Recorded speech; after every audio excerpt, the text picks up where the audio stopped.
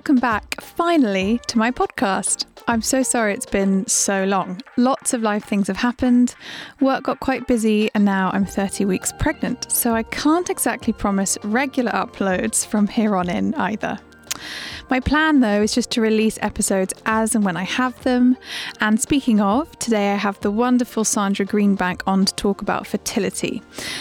As you will hear, Sandra is incredibly well respected in this field, and her main role these days is to train other nutritional therapists, myself included, to be specialists in fertility nutrition, as well as seeing her one-on-one clients. In this episode, we cover diet, of course, because that is a super important way to improve egg health and sperm health, but also fertility testing, for example, vaginal swabs, DNA fragmentation, and other things you might consider with your nutritional therapist if you are undergoing any fertility treatment, plus PCOS and how that affects pregnancy outcomes, male factor infertility. Actually, we spent a long time discussing how to boost sperm health, toxicity and its effect on fertility status, and much more. There may be some topics in here that you might find sensitive or triggering, such as miscarriage, so please bear that in mind. You can find Sandra online at sandragreenbank_fertility and at fertility.nutrition.center. Okay, on with the episode.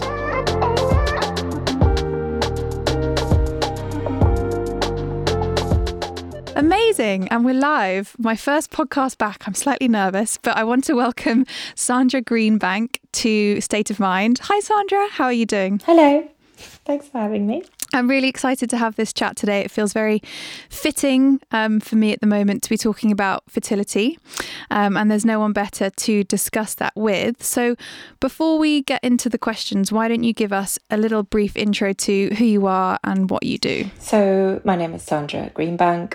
I live just outside St Albans in a lovely town called Harpenden, but so you might hear from my accent, I'm from Sweden. I've been here a very long time, and I qualified as a nutritional therapist back in 2009 at the Institute for Optimum Nutrition. And ever since then, I've been specialising in helping couples conceive. And I've got 3 children myself as well. And I think it was a few years ago now, I used to mentor nutritional therapists individually and helping them with their fertility cases. And I realised that actually there was quite a lot of support and training needed, because obviously I had sort of over the years, I had kind of trained and worked with lots and lots of different practitioners and been to lots of conferences and read all the books and all of this. And, I realised that there wasn't really one place for people to go and really understand and learn what they needed to know to support a couple who are struggling to conceive. And so I decided to then create a training programme, and that has evolved into the Fertility Nutrition Center, which is where it's the only program of its kind in Europe where nutritional therapists can come and learn everything that there is to know and be supported, I suppose, in this area. So that's where I'm at now. That's where I focus my time, and it's lovely work. Amazing. And I am currently doing Sandra's program for any other nutritional therapists listening, and it's really wonderful. It gives you so much confidence. And I just had my first call this morning actually with a couple. I've done lots of like fertility work with just women, but it was my first call with a male and a female partner, and it was quite kind of like, oh, I'm actually doing this now. It feels really nice. Yeah. It's a bit different. It's a bit different because you have to work with two. Well, I believe that you should work with both partners and not just the female. And that's quite a big barrier, I think, for nutritionists to kind of overcome. It feels a bit more daunting sitting there with 2 people in front of you. Yeah. But as you say, it's so valuable. And we're going to get on to talking why it is so important in this day and age to work with both partners, because both male and female, we're up against it when it comes to our fertility these days, I feel. It's just getting harder and harder to have a baby. So I wanted to start off by asking you, why do you think there is and again, this is my opinion, but I think there is a big misconception around how much we can actually benefit our fertility status via things like nutrition and diet and lifestyle, because the sort of common tagline is that, eating well, we think, it definitely helps, or reducing alcohol definitely helps. But there is actually so much research and so much more we can do. But why do you think that there may still be that disconnect between actually how valuable nutritional therapists can be to a fertility journey? I think that since I've been doing this now since 2009, obviously I've been around a while, things are definitely changing. But I don't know whether it's partly because we're told that, from very early age that, you'll get pregnant the minute you look at a boy, and you have to be careful. And, we spend all our life, all our early sort of adult life, I suppose, being so careful. And then there is we're looking at teenage pregnancies, and there are people who are, who cane it and they get pregnant and they have babies and they have no problems. And, you sort of, there's that side of it. And there's also the idea that, well, if you do have any problems, there's always IVF, and IVF is the answer, which is not necessarily for a lot of people. Or even if you do, lots of people do have to have IVF, but even if you do, then you can increase your chances of a positive test result, obviously, but then also a healthy pregnancy by preparing adequately. And I think that one of the problems is that the one thing that we come up against a lot is that the medical profession are not trained in this area, and therefore they just don't know, because unless you go and actively seek out the data and the studies, you're not going to know this. And, I think this is something that we come up against in all areas of nutrition, is that, a doctor or consultant will poo-poo the idea that food and diet can help your condition, or can help your, whatever it may be, autoimmune disease or skin problems or fertility, or, all of this. But there's an enormous amount of data, and it's just that, just because you haven't seen it doesn't mean it doesn't exist. And I think that's one of the main problems. But this is really beginning to change now. And I mean, you can't dispute the fact that it does help so many different things, lowering inflammation, your diet, but we can support ovulation by changing your diet. We can support egg health. We can support sperm health. And it's not just diet that we look at, is it, as well as, it's ruling out various infections, and lots of other things that may be going on, nutrition deficiencies. And it just is, it's all so relevant to life. Obviously it's going to make a difference, but I think it's the attitude of the medical profession generally that doesn't help all of the time. I don't know. What do you think? Yeah, I think I agree with you there, and it is so funny, isn't it, how we spend most of our life trying not most of, but a lot of our life trying really hard not to get pregnant, and then when you want to get pregnant, it doesn't work. And something like taking 3 months to improve egg quality through diet and lifestyle is just not on people's radar at all. And I think most of us assume that when we need to do the work is once we've got that positive test. So it's like, oh, now I need to reduce alcohol. Now I need to eat better. Now I need to think about maybe what I'm like using on my skin, or what I'm inhaling when I'm spraying stuff on myself in the bathroom in the morning. And actually, we can do so much more beforehand, and that's when it really matters. So it's great that message is getting out there. And, I do agree with you that we have IVF and we have ICSI and we have all these amazing technologies, but the success rate for IVF is still only 40%. I mean, you'd think in this day and age it would be so much higher.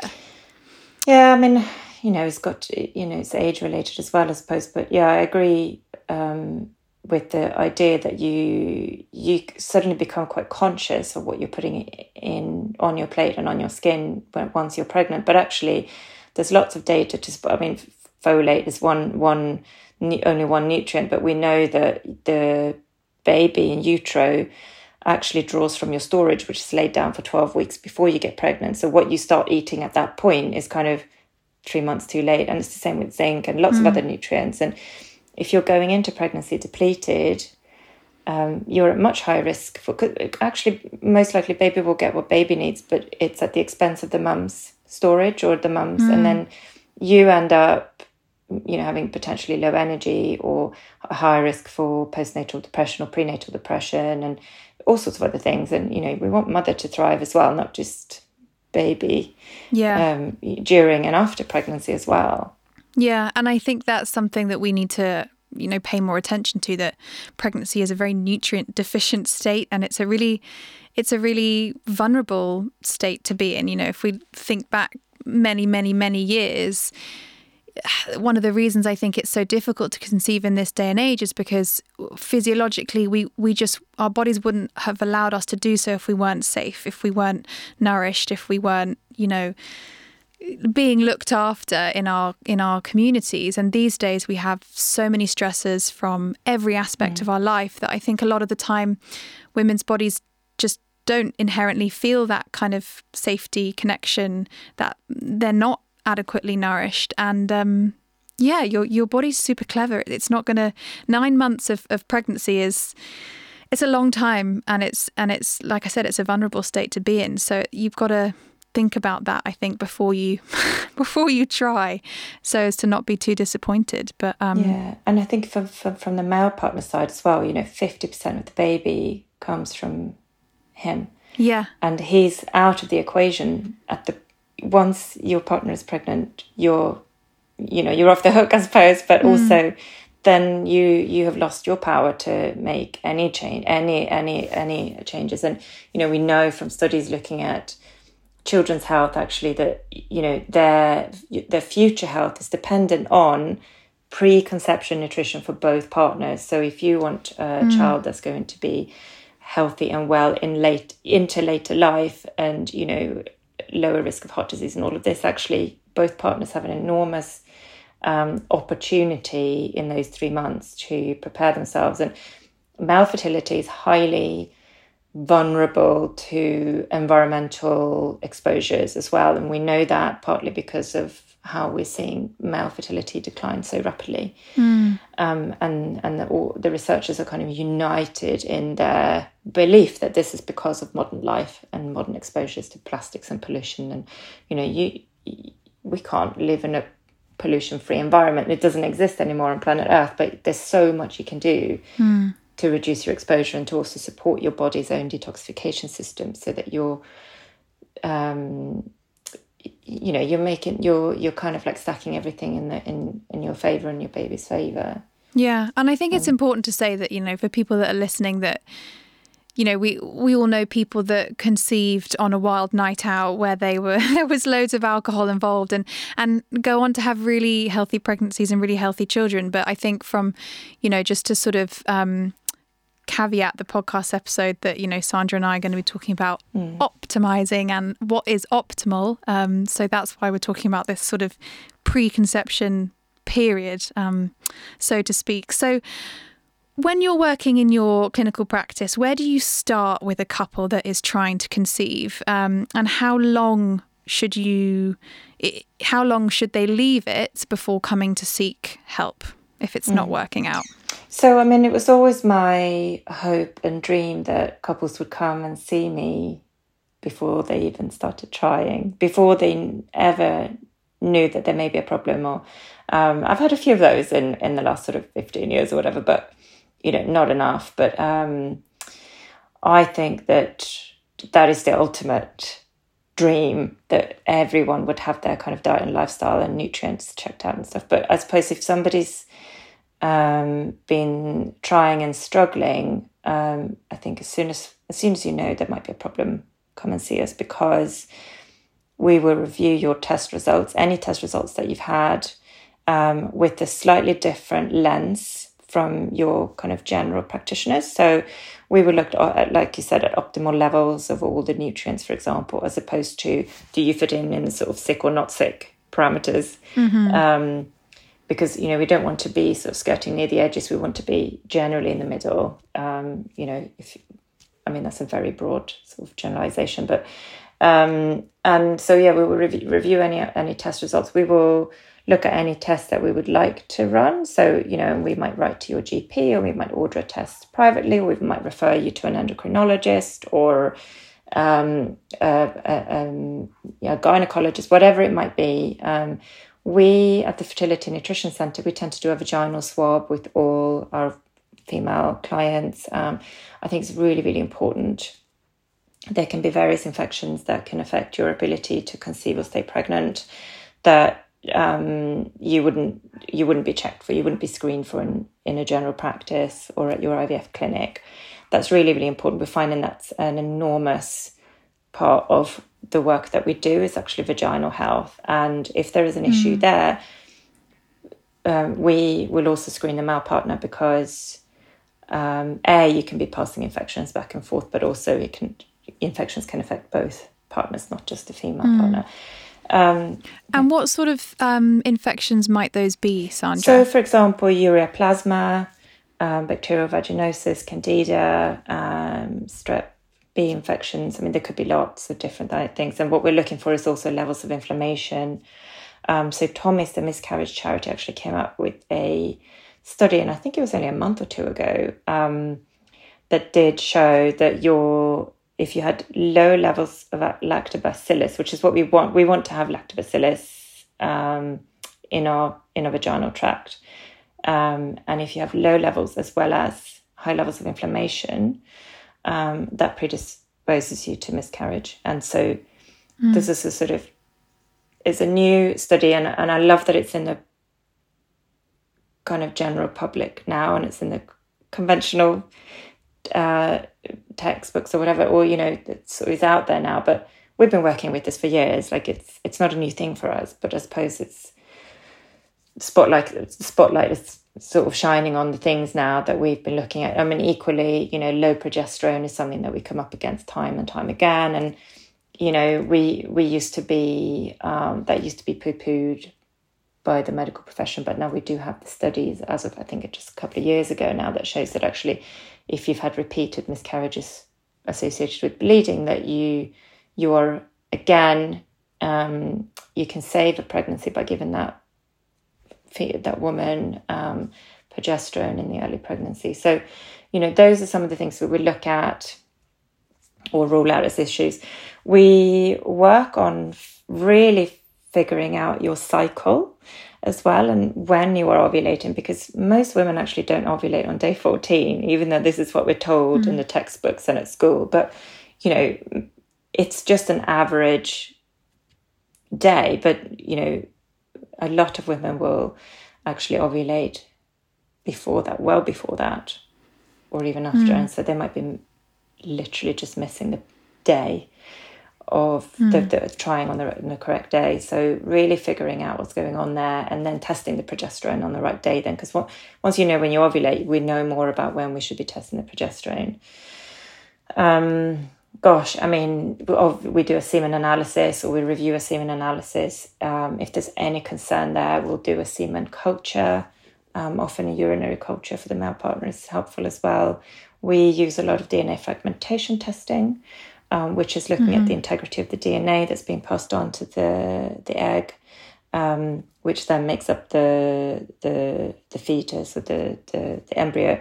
And I mean, the vast majority of miscarriages or pregnancies that don't progress is down to DNA errors within the DNA, within the genetic makeup of the embryo. And you can have a perfectly normal semen analysis and still not have intact DNA. And so this is why we really think it's really important to check this, because from a male perspective, you know, that's still only a semen sample that they have to give. Whereas if we miss that part of the puzzle, and the female is, you know, we're looking at blood tests, swabs, potentially some invasive sort of very invasive testing, and, you know, endoscopies and all sorts of things. And I just think it's worth doing for the sake of a very simple test, and it's not particularly expensive. Just rule that side out. And then we know that if everything looks great on his side, then we're good to go, with the other side. But I personally believe that a lot of treatment, IVF treatment particularly, is a person having treatment on behalf of somebody else. Right. Because he has not been checked out and supported. And the kind of general message I seem to be hearing from clinics is that they don't do DNA fragmentation testing because there's nothing you can do about the result anyway. So the only solution would be ICSI, which is choosing a sperm that looks okay on a magnifying glass and then injecting that into the egg and hoping for the best. But that's not true. And we have some urologists who are very, very good at male fertility specifically, and unfortunately they are few and far between. And they're very supportive of our work as nutritionists as well, and so in helping men with their fertility. There could be medical reasons as well, like a varicocele, for example, or trauma,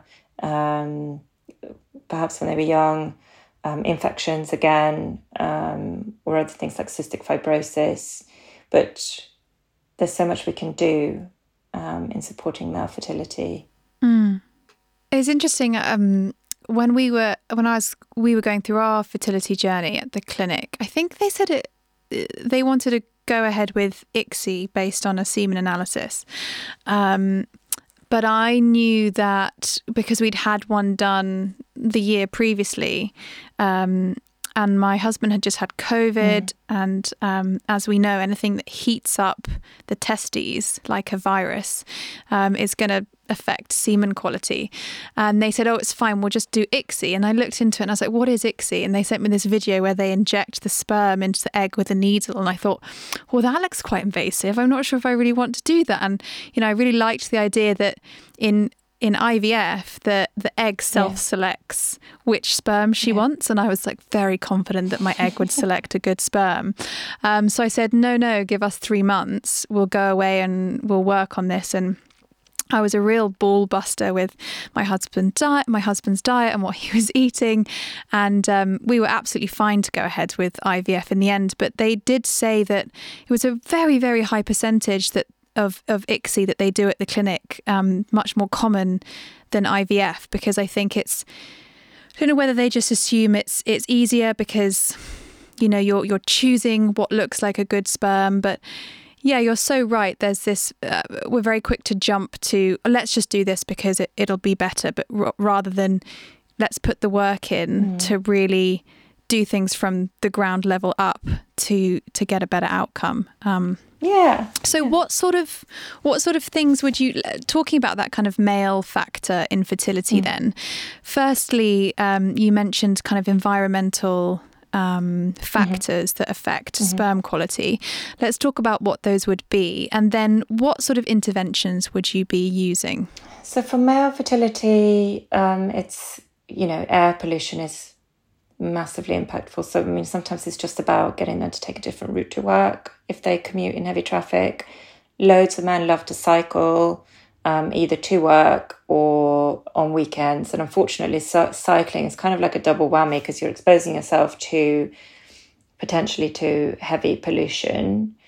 And I used to cycle in London, so I know exactly what it's like. It's horrific. And, you sort of like blow your nose at the end of the day and it's black. It's so bad. Yes, I don't miss that at all. Oh my gosh. No, I'm sure you don't get that in Cornwall now. So yeah, and the other thing is obviously compression to the testicles, which causes heat. And so in terms of that, actually, you can get saddles that kind of have a little dip, or I think you can even get pants now with sort of a little sort of pocket for an ice pack or something. But I tend to just kind of ask. And now Peloton bikes are so popular as well. And again, you're not out in traffic, but you're still compressing that area that needs blood flow, because you need the blood to bring nutrients to the area, but also to remove toxins. And and then there's the heat aspect as well. And, you know, if you're a chef that works in a hot kitchen, for example, all day long, you're exposing yourself to hot air. I had a male client who would not give up his hot bath and glass of wine of an evening after work, because it was the only thing that would help him relax, and he sort of just didn't want to live without it. And, you know, some of those things are quite tricky, but especially air pollution, you know, what can you do to reduce your exposure? And sometimes the air quality inside your home can be worse than outside, especially if you have recently bought new furniture, sofas, mattresses, carpets, you've been painting. I mean, gosh, I really don't want to sort of stress anyone out, but, you know, there are some simple things you can do, like open the windows every day, get a filter, an air filter, ideally get a decent water filter as well, avoid drinking out of plastics, avoid putting your lunch in a plastic box, or, you know, using plastics to store your food in, especially the food that's kind of got a sauce or an oil or something where actually it sort of tends to draw in the plastic chemicals into the food. I'm not so worried about kind of rice and beans in a packet because it's not sort of soaking up the plastic as such, but canned food as well. So, you know, try and get food in glass jars if you can. I know it takes a bit of kind of getting used to, and it's more effort because, you know, modern life is kind of, we go to the supermarket and everything is quick and it's easy and you know, we want to be able to grab and go, but actually sometimes just looking at more whole foods and looking at buying foods that are more, you know, like you buy a piece of meat and then you buy your, I don't know, whatever it is, rather than buying the packaged food, you're sort of getting it and cooking it from scratch. That can make a huge difference to your exposure to, you know, oils that you don't want to be exposed to, and plastics. And yeah. And I think it's important to say as well that, you know, I think sometimes clients expect us to do all the complicated testing and walk them through their blood tests and all of these things. And then actually what we spend the time talking about is, oh, you could get this really great brand of glass Tupperware. Yeah. And it sort of feels a bit sort of like woo-woo. And there are definitely people out there that, you know, they sort of just poo-poo all of this plastic nonsense and come on, it can't be that bad. And I'm still alive, blah, blah, blah. But actually, I just wanted to flag that everything you're saying is based on clinical data from research papers that are readily available. And, you know, even something like... usually I do not have this sort of stuff to mind, but it's just because I was looking at it this morning with this couple. You know, even in 2010, they did a study, didn't they, in China, where they looked at BPA and semen quality and found that men that had the most exposure to BPA and plastics had reduced semen quality. And, you know, we get everything BPA free these days, but there's also BPS and BP whatever. And, you know, they find a way to slip these things into our everyday life, and it is quite hard if you're going for convenience to avoid them. And actually sometimes, as you say, it's just a case of giving yourself 3 months and saying, I am actually going to cook from scratch more. And it's a drop in the ocean in comparison to you know, that having a healthy pregnancy and having a healthy baby is surely outweighs a little effort on your part. You know, sometimes those are the skills that you take through into your family life, and you teach your children how to live well. And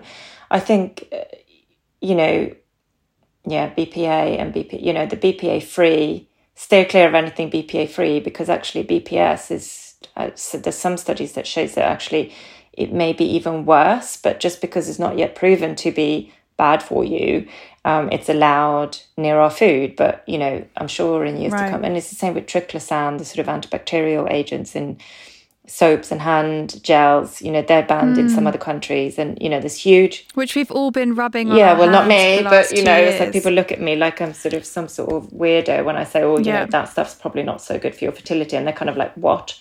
But, you know, even the till receipts are impregnated with BPA. And so, you know, I don't touch them. I refuse to take them unless I absolutely have to. And I sort of handled them like that sort of snot paper. But I think, there's so much you can do. And the studies on fish, and obviously we're not fish, but when they're exposed to certain dioxins and phthalates, they actually become infertile.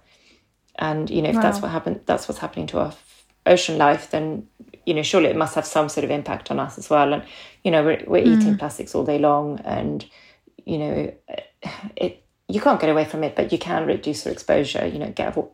Get a water bottle which is made from stainless steel or glass, and fill it at home from your water filter and take it with you instead of buying plastic bottles. Just little things like that. And buying organic, I know food prices are going up. I know it's all so depressing, but if you look up the dirty, the Clean 15 and the Dirty Dozen. Those are some of the foods that are most and least sprayed. So at least if you choose those particular foods and buy them organic, you're making a difference. And they tend to be strawberries, which are coming up in season, peaches, apples and pears, spinach, what else? All the things that we tend to eat without washing them. Yeah, or just, you sort of hold it under the tap, but actually they're petrochemicals, so they're oil. So you need to actually use a detergent to get it off. And anyway, it's soaked into the flesh as well. So even if you peel it, you're not going to get rid of it. And lentils and oats as well, and chickpeas are very important to buy organic. But then there are things that are not so important. My husband said to me the other day, because I came home from the supermarket and I was telling him how I'd seen a mum, and this is not me having a go, I just think, everyone is doing their absolute best. But there was a mum at the checkout with her daughter, her toddler, in the trolley, and the toddler was having a snack of the grapes that they had just paid for, non-organic grapes, which are just like the absolute worst. And I came home and I said to Nick, I was like, I was like so nervous for this child, all of the toxins. He's like, isn't the burden of knowledge sometimes for you just too much? I was like, yes, it is, because life is stressful when you look at all these things. But I would love to not know what I know, but once you know, you can't unknow it. And this is actually one of the issues that we're facing, and it is stressful for clients to try and, suddenly your bathroom cabinet, everything you've got in your kitchen is like the enemy, and you're sort of just so overwhelmed, and you can't, I don't try to tackle it all in one go, because it's just going to be overwhelming, and you will fail. And, just kind of go, okay, next time I buy a bathroom product or a new body lotion or whatever it is, then, I will look for something that's more natural, a little more natural, with less chemicals, and, just kind of go little by little, and don't try to do it all in one go. But one word on grapes actually is they're extremely heavily sprayed, and I don't think they wash them before they make wine. I think it all goes in. And so wine, if you are going to drink it, which, obviously ideally, we would say to minimise what you're drinking, because it's a toxin in itself, but try to get organic, and it is worth spending that little bit extra, especially if you're having, it's a rare treat. It should be a rare treat when you're preparing to get pregnant, because that is...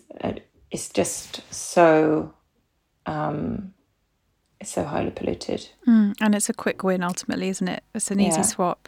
So thinking about egg health and sperm health, which ultimately if you were to see a couple before they had had test results done, before they had come up against roadblocks and issues and etc., that's ultimately what we would be working on to begin with. So what would your, let's say, top 5 things for sperm health and top 5 things for egg health be? What to check out, to look testing? Well, things to do, like in my head I'm thinking, for men, something like making sure their diet is high enough in zinc would be really important, or things like that. So for men, let's think. So zinc is really, really important for male fertility, and also partly because it actually protects the DNA inside the head of the sperm, which is obviously the DNA that's passed on to the egg. So you do really need that zinc to be there in the diet. But the other thing about zinc is actually your absorption. Our absorption can be quite easily and quite often impaired because of stress and various other things that actually impacts your, I don't want to go into it too much, but it does impact your absorption. So actually eating chewing your food properly and eating whilst you're relaxed and not running around is actually helpful in terms of improving your absorption of zinc. So that's really important. Vitamin D, again, is really, really important for both partners. So that would be one of my top 5 for both partners. And, you know, right now in the UK, you can actually absorb zinc from the sun if you are out in the sun. Vitamin D from the sun. Vitamin D from the sun. If you're actually in the sun at the right time of the day, not covered up with clothes or cream. So, you know, we're told by our dermatologists that we must wear cream at all times all year long. But actually that obviously is going to then impact your ability to absorb vitamin D. Also, the darker your skin colour, the harder it is for you to absorb enough. The general rule is that if your own shade is longer than you can't absorb vitamin D because the rays are not hitting your skin at the right angle. So April to September, October-ish, you can absorb it if you're out in the sun in the middle of the day. And generally, we would recommend about 15 minutes a day with face and arms uncovered. But that's a very general rule because it's very variable, depending on your skin colour and your genetics as well, how good you are at absorbing it and also retaining it. But I think that is one thing that I would recommend everybody tests. Just get a test. Generally, your GP won't test because they assume everyone to be low anyway. And they will just tell you to take vitamin D. But actually, unless you've got a test result, you don't know how much to take. And some people are actually severely, severely deficient. And you can order it online for like £35. Like it's worth ordering. So zinc, vitamin D. I mean, for men, you know, don't wear, just general rules around sort of heat around the testicles, I guess. Don't wear tight jeans. Don't wear skinny jeans. Don't put your heating heating on in the winter. Avoid hot baths. Think about how much you're cycling, that kind of thing. For men, sleep is really important also for their testosterone levels. And we need good levels of testosterone for sperm health, but also for our libido. And I know this can be something that can be quite tricky, obviously, when you are trying to conceive and it sort of becomes a must-do instead of something you necessarily want to do at that moment in time. And it's the pressure as well. But a lot of men, I think, find it not very macho to go to bed early. And it is really important that you're focused on your sleep. If sleep is an issue for you, 7 to 8 hours a night of good quality sleep should be good. How many is that? Is that 4? Yeah, plenty. And I'd add stress to the mix as well, because we know how that affects testosterone production too. So, you know, and again, it's that kind of catch-22, because the whole fertility journey can be incredibly stressful, and it just goes round and round in a circle. And actually what you need to be doing is you know, imagining you're lying on a beach somewhere. Okay, what about egg health then? I'm, much of the same, I'd imagine. Yeah, much of the same. So we would look for nutrient deficiencies and vitamin D, like I mentioned. A vaginal swab, I think, is really important. And I would work with the nutritional therapist who will order that for you. You're not going to be able to get it through your sort of conventional medical practitioner yet, anyway. A thyroid screen, I think, is essential. Checking for your, what you're looking for is a test that measures at least your TSH, your T4, and your antibody levels as well, which, again, you might have had your thyroid checked by your doctor, and most likely they won't have checked all of the parameters that we need to look at. Again, you can order a test yourself online. It's not particularly expensive. A blood draw generally then is better than a skin prick. And then for both partners, like we've talked lots about pollution and reducing your exposure to pollution, I think is really important. And the other thing we haven't talked about at all, which is actually one of the first things that we would do with any client, is to balance their blood sugar levels. Because your blood sugar, if it's up and down, it's going to affect your hormone levels, and that is going to have a knock-on effect on inflammation. And inflammation is bad news for fertilities, especially if it's in and around your pelvic cavity. It has an impact on your egg health. So working with diet ultimately. Diet, making sure. I mean, and the key to blood sugar balance is to avoid the sugar, sort of white, sweet foods, the sort of white bread and white pasta, and actually having whole grain varieties, making sure you have protein and fat with every meal. So, looking for your protein source and looking for your fat source in every single meal, and not having your carbohydrates on their own. Yeah. I know you're quite open these days, and just say if it's not a topic you want to delve into, but you're quite open about that you don't work with strictly vegan couples who are trying to conceive anymore, because it's ultimately a very, very uphill battle. And as you were just saying, we need to be basing our meals around that really good quality source of protein, those fats, and actually for blood sugar, that can be incredibly hard, because when we're looking at things like legumes, which are a good source of, plant-based protein, they're sort of like 70%, correct me if I'm wrong, but carbohydrates. Yeah. So actually you can never just get straight protein. So you're always going to have that kind of blood sugar spike. How important is it for anyone listening to this podcast who is on a plant-based diet? And I think probably there won't be that many people, because they likely follow me on social media already. But to be thinking very carefully about dietary changes, whether they might actually want to change anything for that period of trying to conceive and pregnancy, or if they're not prepared to do that, supplementation, I guess. Okay, yeah. So vegan diets, I just want to say, I don't work with clients who are vegan, and this is because I would never take on a client that I don't believe I can make a big impact on, if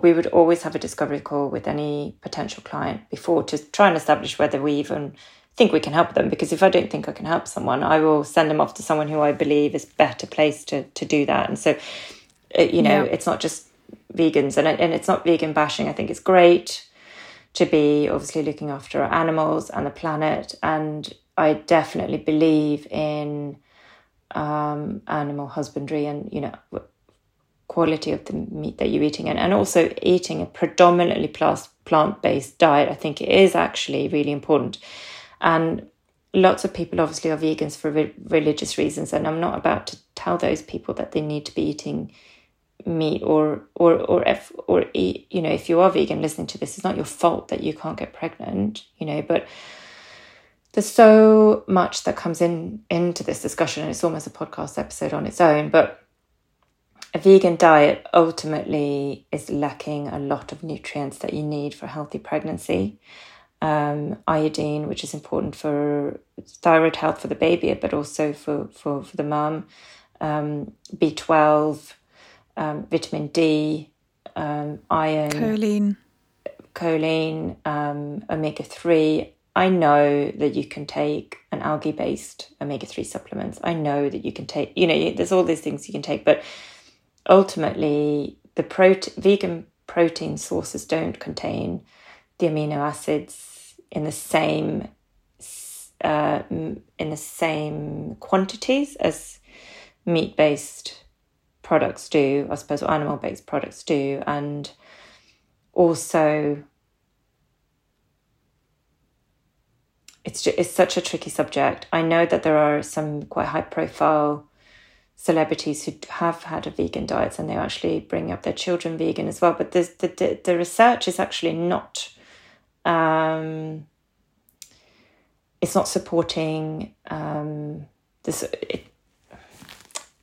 It does impact the child's growth potentially, and some other things as well if you're raising them vegan. And so you have to be super careful, and you have to work with a nutritionist who's happy to really, really, really support you closely. And you would be looking at very regular testing, in my opinion, to make sure that you're not inadvertently putting yourself or your baby's health at risk.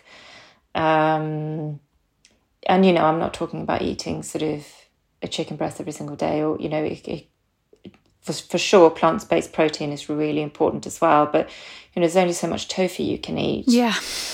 And tofu comes with its own potential issues if you sort of overdo it. So it's just so tricky. But you have to be really, really careful. But even if you do have a vegan pregnancy, I think it's not in your child's interest to actually then be weaned on a vegan diet, I'm sorry to say. Yeah. No, I think that's a very fair and very diplomatic answer, and you're only answering from a place of, you know, the research and the evidence, ultimately. And I think it's an important message to get out there. So do we have time, Sandra, to quickly delve into folate versus folic acid? Mm-hmm. Because I think, as you mentioned at the beginning, you know, that is sort of the only... I remember when I went to my very first IVF appointment, which was a couple of years ago now, because we kind of started the process, and then I was like, oh no, I'm not ready. I don't want to do this. It was really weird for me with our fertility journey, because since I had my fallopian tubes removed when I was 17, I knew that I was always going to need intervention to get pregnant. But actually deciding when to start that process is totally bizarre, because you have to... I don't know whether my body inherently knew after those years that something wasn't quite right, because I really lost that kind of maternal instinct for such a long time. And pushing the button and saying, we're gonna start an IVF cycle now. And, you know, it's such a bizarre thing to do, because then you're in my situation and you wind up pregnant and you haven't even had sex. And it's just the strangest thing. But I remember them saying back at that first appointment, blah, blah, blah, don't need to do anything, take some folic acid. And it's sort of the only supplement that lots of women will take throughout the pregnancy, and they probably only take it to begin with anyway. Why is there so much emphasis put on folic acid? And then secondly, why should actually the emphasis be on folate rather than folic acid? So a lack of folic acid or folate can predispose your baby to midline defects, and the main one being spina bifida, but there's, you know, others as well. But and that it's pretty clear. And the problem that we're facing on a public health level is that the majority of women of childbearing age do not get enough folate through their diet. And that's why there's a public health message going out. And, you know, there's talk now of fortifying our flour as well. I don't even know if that's happened yet or not. But and the research has been done using folic acid, which is a synthetic form of folate. Folate is found in nature. Folic acid is a synthetic copy, I guess. And the trouble is that folic acid has to go through a process so you have to your body has to kind of process it before you can use it. And the problem with that is that lots of people don't process it very well. And so therefore they may not get enough anyway. And actually the other problem is that if you're not processing it very well, then it can also cause sort of bottlenecks and actually attach to receptors and actually stop you from even absorbing the folate that you are getting through the diet. So it can actually be quite detrimental. And, you know, we're looking for an MTHFR SNP, or the SNPs on the MTHFR gene, which is, you know, so the people who will be having trouble will have these alterations as opposed to their genes on the MTHFR genes. And there are several.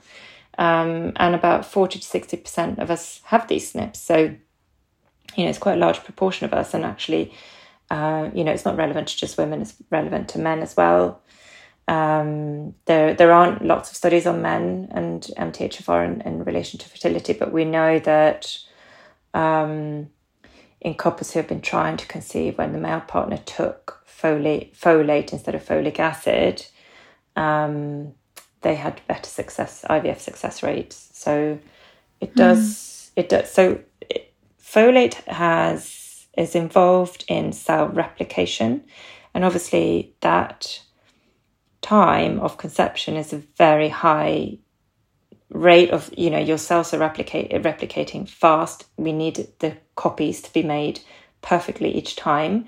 And so it's the process of methylation. It's basically a very high need for methylation at this point in time. And folate is only one nutrient that we need for methylation. Choline is, it's massively impacted, which we talked about. Vegans, most likely will be quite deficient in choline. But yeah, so the solution, I believe, is to take folate instead of folic acid as a sort of insurance policy, because unless you've tested yourself and you know that you don't have any of the SNPs, you kind of don't know that you're processing it properly. But there's a lot of noise out there, and there's some resistance online on social media where people are kind of rabbiting the sort of old message. And they're saying, well, there's no data done on folate in pregnancy in relation to spina bifida, and therefore we don't know if it's safe to take. But my response to that is, unless folic acid has some other action other than its action as a folate, I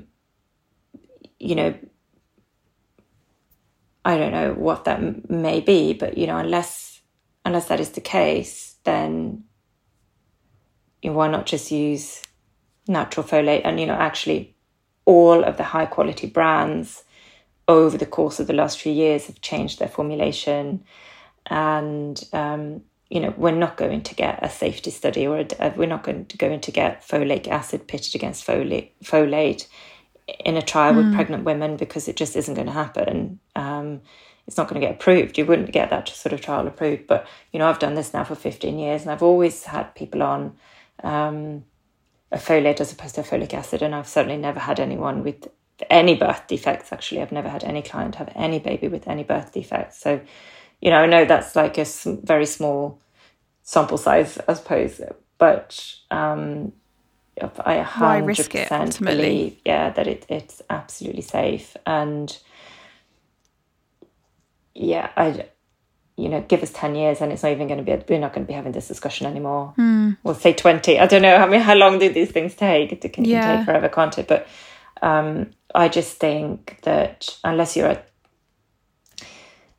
working with somebody who's kind of at the forefront of research and reading the papers and really kind of staying up to date with the current data, as opposed to someone who's kind of reading the NICE guidelines and kind of going, okay, well, this is what the hospitals say, this is what the NICE guidelines say.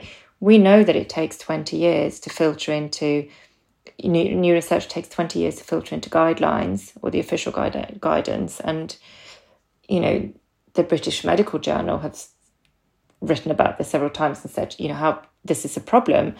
But, you don't have 20 years to wait if you're trying for a baby. And therefore, you need to work with someone who's actually looking at what's going on now and what's happening in the studies and the data and what the data is showing. And, there isn't any concern about folate as such, to my knowledge. Yeah, well, there you go. Very well put. So just to round off then, we've spoken about... oh, no, wait. Sorry, there was one... I'm gonna go with a different question rather than the last one, because I really wanted to ask you, because I had a lot of questions on Instagram when I put this out there that I was going to be talking to you about PCOS. And so we're just going to end with this topic. So how does something as common as PCOS, polycystic ovarian syndrome, affect a woman's ability to get pregnant? And if you have PCOS, is there anything you should be doing, anything different if you're thinking about trying to conceive? So we're starting to get a lot of women who are sort of saying to us, I'm not ready to try to conceive yet, but I've got PCOS and I want to know that I've done what I can do once it's time. So I think that's really, really lovely that people are sort of understanding that this is something you can affect, and actually that they start young. But PCOS is a kind of ovulatory disorder, I suppose. So you are likely to have problems with ovulation. Your cycles will generally be long, and also it's generally you would have high insulin levels, which then has a knock-on effect on inflammation. Polycystic ovaries means that your ovaries are producing more cysts, I suppose, and rather than quality is going for quantity, and so your egg quality could be affected. So there are a few different types of PCOS. Generally you would have slightly, I think, physiologically a harder time balancing your blood sugar levels. So you will be honing in much more tightly on your blood sugar than perhaps somebody without PCOS. And we would be working with your diet, your lifestyle, your sleep for sure, making sure your circadian rhythm is like really kind of tight, as opposed to making sure that you're sleeping at the right times, getting up at the right times, you're eating at the right times, you're eating the right types of food. Very generally, it would be lower carbohydrate, but I would never say no carbohydrate because you need carbohydrates to actually ovulate well. Focusing on your stress. So women with PCOS are roughly 85% of them would be vitamin D deficient. So we would be looking at vitamin D levels. We have some supplements that are very, very, very helpful in terms of regulating your blood sugar, but also pushing those. So you would generally have higher testosterone or higher androgens. And so pushing your hormones into sort of a more balanced state, and therefore also your weight loss will become easier generally if you're struggling to lose weight. Not everyone with PCOS struggles, but a large proportion of people will be struggling to lose weight. So it's kind of like a multi-pronged approach. Gut issues can also be this quite common. So we would be working with your gut. I am massively in love with these wearable blood sugar level monitors. Me too. There's a few on the market now, but they are designed for diabetics, but I think they are absolutely brilliant, and everyone responds to food so differently. So if you and I, Grace, were wearing one and we would eat the same food, we would have different readings because your body is different to mine. And it's having used my own for a while, I've really noticed how stress and sleep affects my ability to process sugar as well, and just keep my blood sugars in check. And so just learning to really understand your body and what's going on and how you respond to foods and how your lifestyle plays into that, I think can be such a powerful way to begin to, instead of sort of punishing your body with HIIT and starvation, which is what most people with PCOS end up doing because it's the only way they've ever known to be able to lose weight, which is actually that those things are detrimental to your fertility. You sort of start to work with your body and really kind of changing your biochemistry, as opposed to then make it easier for you to reach your goals, whatever they might be. So so it's not that conception is going to be impossible, it's just that there's a little bit more thought perhaps that needs to go into that journey. I mean, without ovulation we can't get pregnant, so we focus on ovulation at the very, with everybody, we need to make sure you're ovulating. That's step number one for any woman, and step number two is making sure that your inflammation is sort of low and you've got no infections and all of this. And I mean, it isn't a quick fix. It's going to probably not be fixed in 3 months. It'll be more like 6 to 9 months potentially. But if you have been diagnosed with PCOS at a young age, it's never too soon to start, really. And lots of people are put on the pill, aren't they? When they have problems when they're young, and they get put on the pill to quote unquote regulate their periods, which is ridiculous. But if that is something that has happened to you and you think that you might be wanting to try for a baby in 3 or 4 years' time or whatever it might be, now is the time to start, because we can work on this and get you in a really good place and ready when you're ready, when you feel ready. If you ever feel, do you ever feel ready to actually start? Like you said, never actually ready to really sort of start. But we want to work with your body and not punish it. Is my take on PCOS. Amazing. So anything else that you want to add, Sandra, before we wrap up, or do you feel like we've covered enough ground? Oh gosh, I suppose, I always worry about doing these interviews because I think people are going to come away so overwhelmed and so feeling like they've done everything wrong and it's their fault. And, they've not been eating their dark leafy greens and eggs or whatever it is. But actually, it doesn't have to be complicated to change your lifestyle. And if you can bring the joy into it and get excited about foods and cooking as a couple and trying new recipes, buy a Mediterranean cookbook, which is going to have all the things that Mediterranean diet is tends to come up time and time again as sort of best for fertility. And, if you can just get excited about buying, cooking and sharing food with your partner, then, I think that's such a big step on the way in the right direction. And also for the male partner, if they're listening, they're so often removed from the process and feel so, they're sort of shoved in a corner and can't do anything and, they feel so helpless. But there's so much you can do at home, go for walks, do yoga together, meditate together, or massage each other or cook together. Like this, and those things are, or even just sort of commit to going to bed at a decent time and putting your phones down and, supporting each other in doing that. I just think you've got so much power to change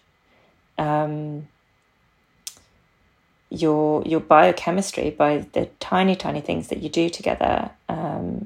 And it's not always complicated. Amazing. What a powerful and lovely message to finish on. Thank you so much for coming on the podcast. Thank you for having me. Thank you so much again for listening to the podcast. I really hope you enjoyed this episode with Sandra and found it really useful. If you have any questions that have come up from the episode, don't hesitate to reach out to either of us. And if you have a spare moment, leave us a 5-star review on the Apple Podcasts app. Thank you so much and see you next time. Bye-bye.